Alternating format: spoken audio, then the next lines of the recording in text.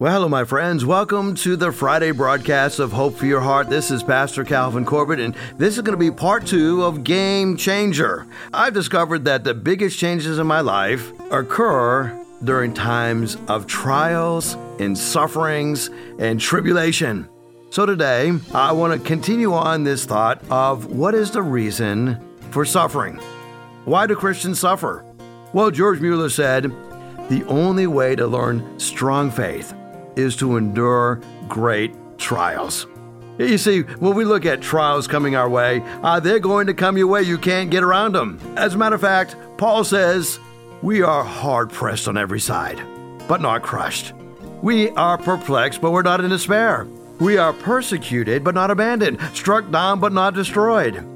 We always carry around in our body the death of Jesus, so that the life of Jesus may also be revealed in our body.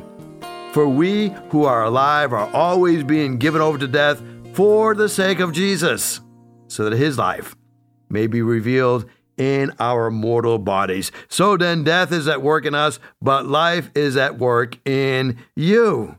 In these very few verses, Paul lists several kinds of suffering: mental, physical, emotional, and even spiritual suffering. But I want you to know there's a purpose behind it. God does not arbitrarily allow suffering in our lives. Here's the first reason why we suffer. Number one is because it's a test of the sincerity of our faith. This suffering has come so that your faith may be proven.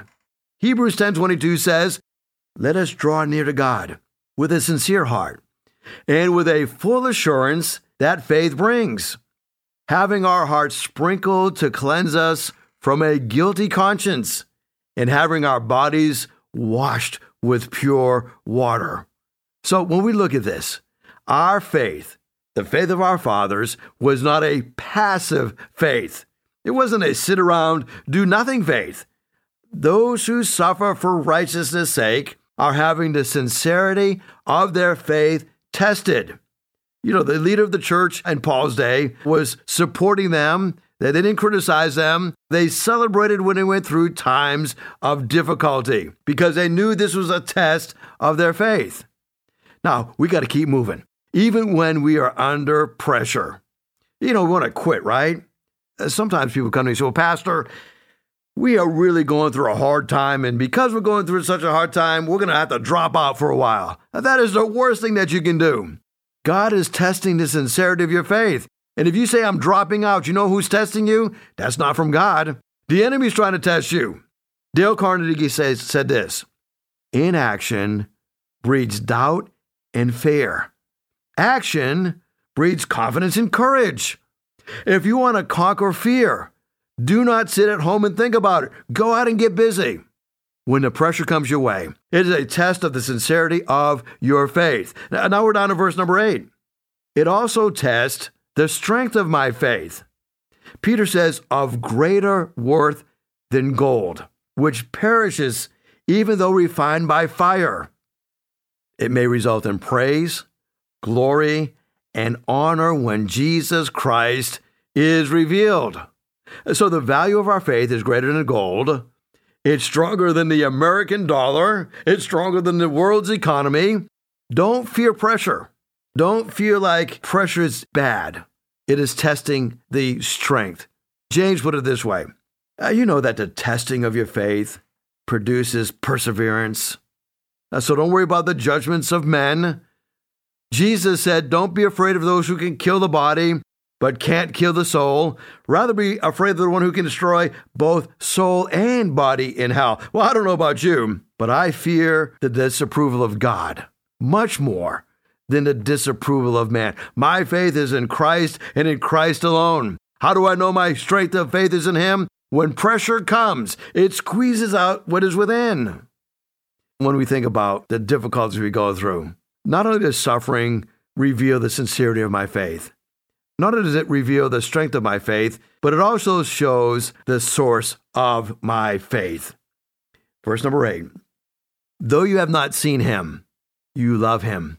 And even though you do not see him now, you believe in him and you are filled with an inexpressible and a glorious joy. Isn't it unbelievable to see that you can have this source of faith and you're going through times of suffering, and all of a sudden you have this glorious, inexpressible joy. Peace in the midst of the storm, joy in the midst of pressure. 1 Peter 1:21, Peter says, through Christ, through Jesus, you believe God, who raised you from the dead and glorified him, so that your faith and hope are no longer in God. D.L. Moody says, faith takes God with its ifs. So where's your source of faith? When it is in Christ and in Christ alone, you discover that he gives you joy inexpressible, full of glory, full of joy. There's something else that suffering does. Salvation is revealed in the times of suffering. Verse number 9, you are receiving the end result of your faith, the salvation of your souls. Remember the context is suffering. Peter is reminding us that the end result of our suffering is that we see our souls saved. Now, we're not saved by our suffering. We're saved through our suffering. Romans 6:22, but now that we have been set free from sin, we have become slaves of God. The benefit is that we reap holiness, which is the result of eternal life. You see, God has given us his wonderful gift of salvation. This salvation was spoken of by the prophets who were led by the Spirit. I want you to know, to be right with God often means to be in trouble with men. And so if you're feeling pressure in your life today, if you're going through times of suffering, remember the prophets went through it, and they were being led by the Spirit. In our times of suffering, it ought to be a time for us to search diligently and intently as to where this suffering is coming from and why are we suffering. You see, we know, according to Isaiah, that we are descendants of the root of Jesse, and we will stand as a banner to the people. The Gentiles will seek God through us. The Gentiles will find his resting place to be glorious in him. We are to be searching diligently to discover that God is with us. You know, there's a large jetliner who was taking passengers to their destination. When they went through some terrible turbulence, the plane went up and down, shaking and losing its altitude. So, hey, if you want to pray for me, I'm getting ready to get on a plane not too far beyond this broadcast, and I'm going to be flying to Costa Rica. Why don't you pray for me? Because I hate to fly. The reason I hate to fly is because I'm a control freak, and I won't be the pilot of that plane. I'll be a passenger, and they're going to put me in this tube that is sealed off at both ends, and then they're going to close the door. And the reason I don't like flying is because I hate to be trapped anywhere. But this particular jetliner was going up and down, losing altitude. Everyone on the plane was hollering and screaming, except a little girl who sat directly behind the cockpit. When everything returned back to normal, a lady standing next to the little girl leaned over and said, "Young lady, I'm impressed by your calmness. Everyone else in this plane was really upset during that time of turbulence, but there you sat as if everything was all right. Why were you so calm?" Well, the little girl replied, "I wasn't afraid because my daddy's flying his plane, and he promised me that we would make it home safely. And so I'm going to remind myself that my Heavenly Father has promised me that I'm going to make it home safely." You see, we are secure in our times of suffering because our suffering has revealed to us that the Messiah, Jesus Christ himself, is going to keep us secure. You know something else about suffering?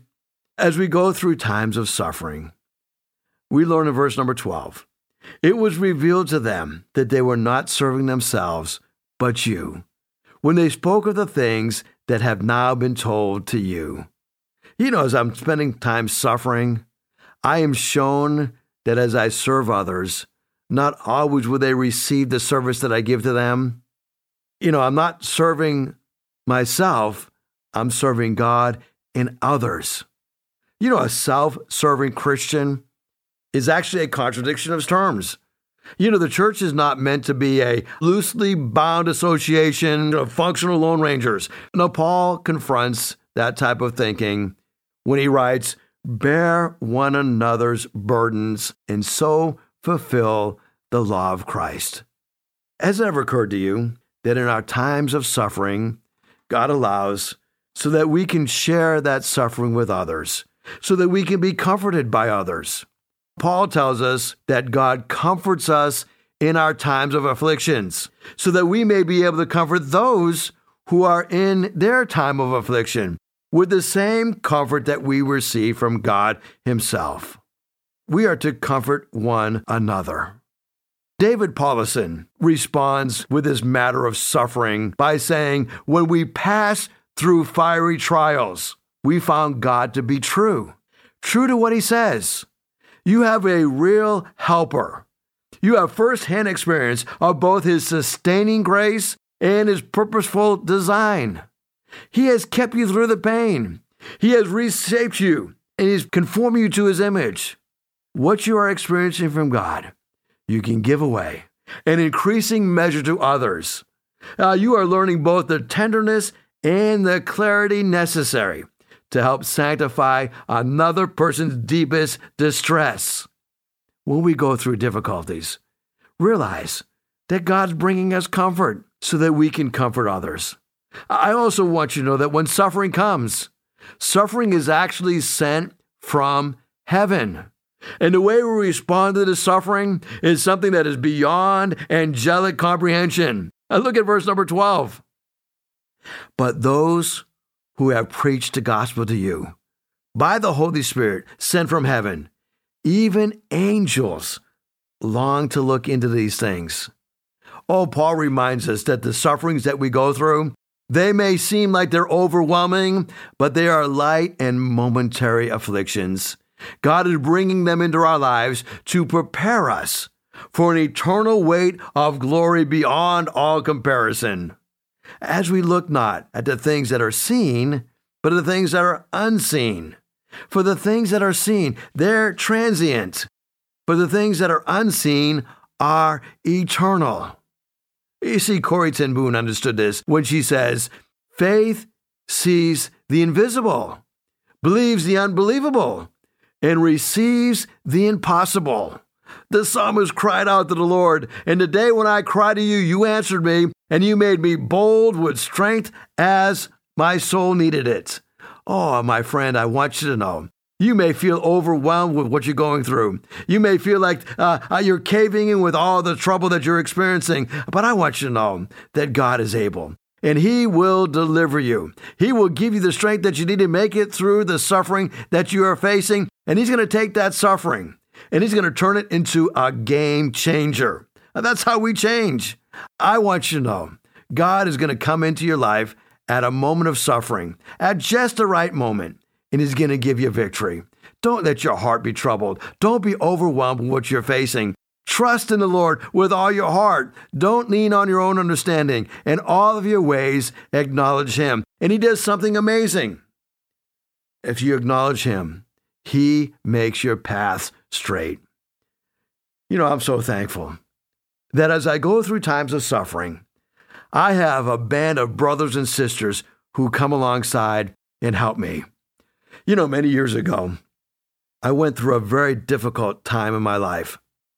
I lost about a year of my life battling depression.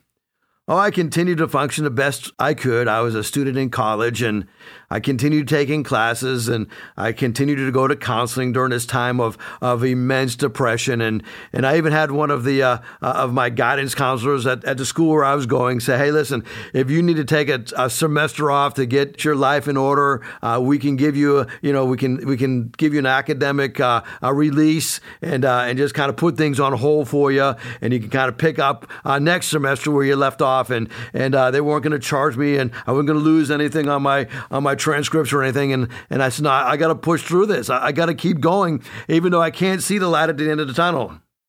It was at a time like that a friend came into my life, a friend by the name of Jim. And Jim was a dear brother in Christ who happened to be my college roommate. And I had to go to court because I was fighting some things legally. And Jim was right there with me every step of the way. And I remember the day that I had to appear in court. It was me and my attorney, and my buddy Jim said, I'm coming. I said, I'm not going to say anything at the trial. I'm just going to be there to support you. I'll be there to just be there to support you. I don't care what happens in the outcome of the trial. I'm just there to support you. You know, that friend carried me through that difficult time. Paul says that we comfort one another in the same way that we have been comforted. You know, after I got through that bout of depression, my friend Jim contracted AIDS. It was a terrible disease, and he didn't contract AIDS because he was living a lifestyle that was displeasing to God. He actually contracted AIDS on a mission trip.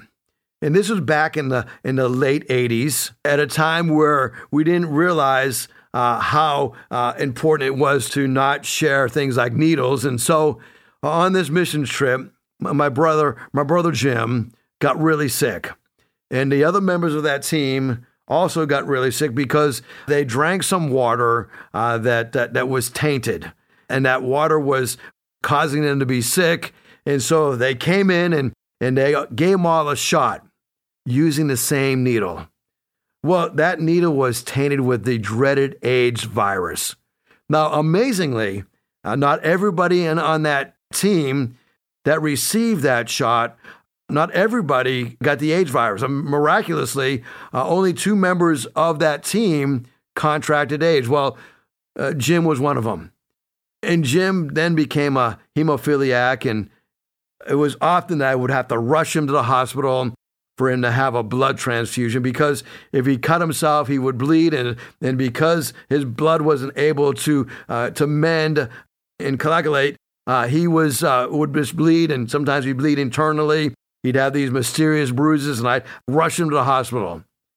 Well, to make a long story very short, Jim finally got to the point where this dreaded disease of AIDS took his life. I was able to be there with him, to minister with him, and the last semester as he was a student at college was a very difficult semester, and I was again advised by one of my guidance counselors, because of the amount of care I had to provide for Jim.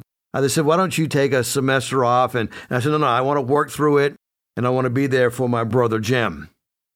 You know, I was able to comfort him on a smaller scale with the same comfort that I received. You know, that was a game changer for my life. That changed the trajectory of my life. You know, from age 15 to 21, I was battling really the call of God upon my life. I knew that God had called me into ministry, and I was running in the opposite direction. I didn't want to do what God wanted me to do. I wanted to do my own thing. And as a result of going through some very difficult circumstances, God gave me a clear vision as to what He wanted me to do. He brought Jim into my life. He brought others into my life. You know, He even brought people into my life that brought negative things into my life. You know, that's how God rolls. You know, I was 18 years old. I gave my very first sermon. I mean, I was nervous as a cat on a hot tin roof in the middle of July.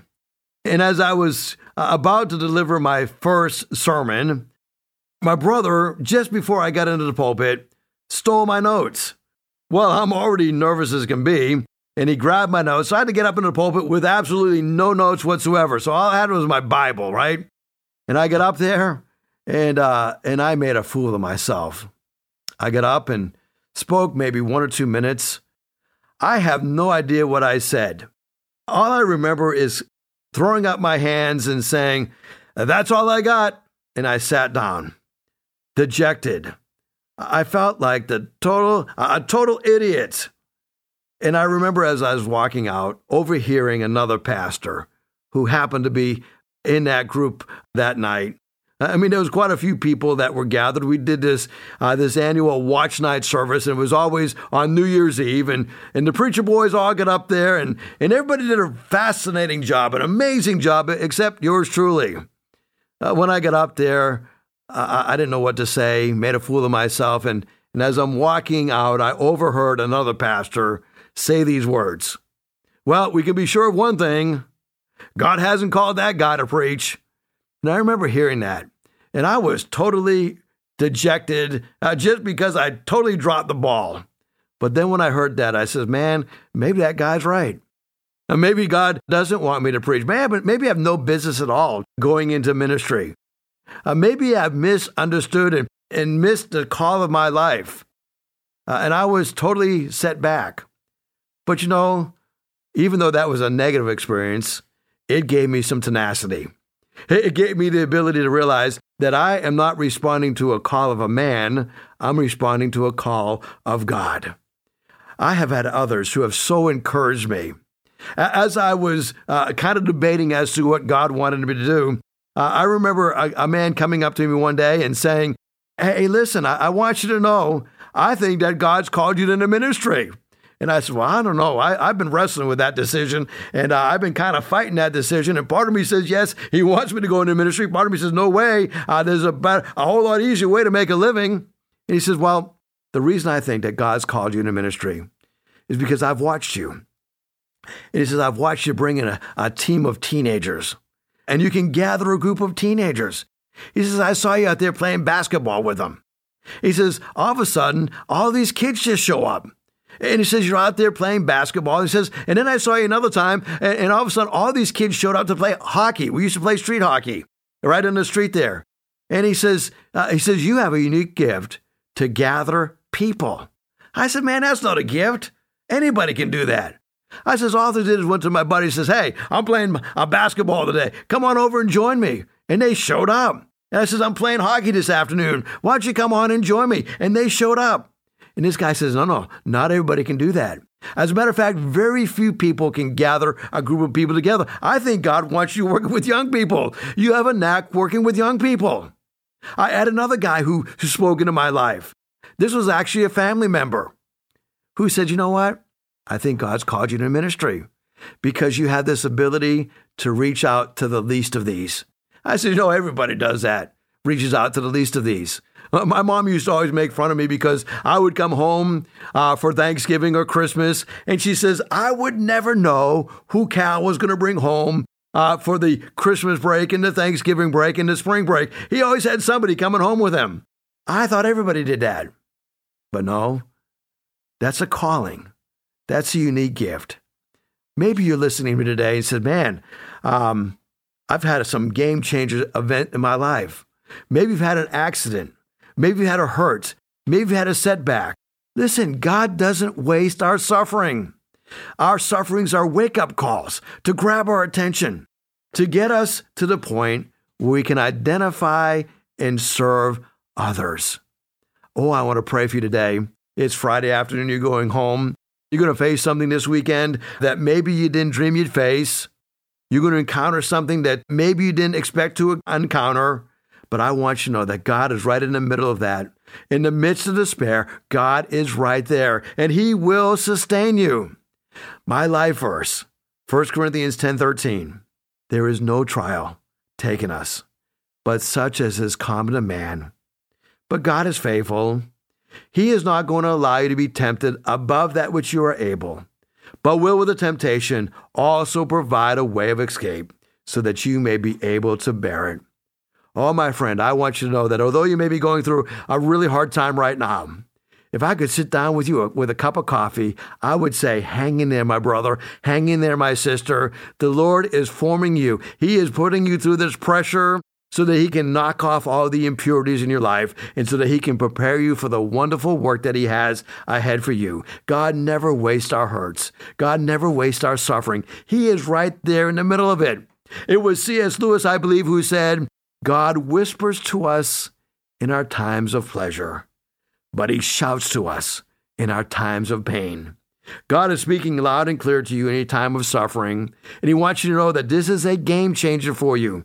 This is brought into your life so that you can take your life to the next level, so that you can enter into a new chapter in your life. Well, thank you so much for listening to me today. I would like to pray for you, asking God to give you clarity as you follow Him. My text number is 252-267-2365.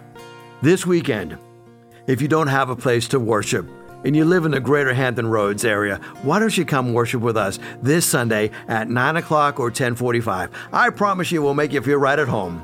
And let me know that you listen to me on the podcast or on the broadcast. I would love to get to know you.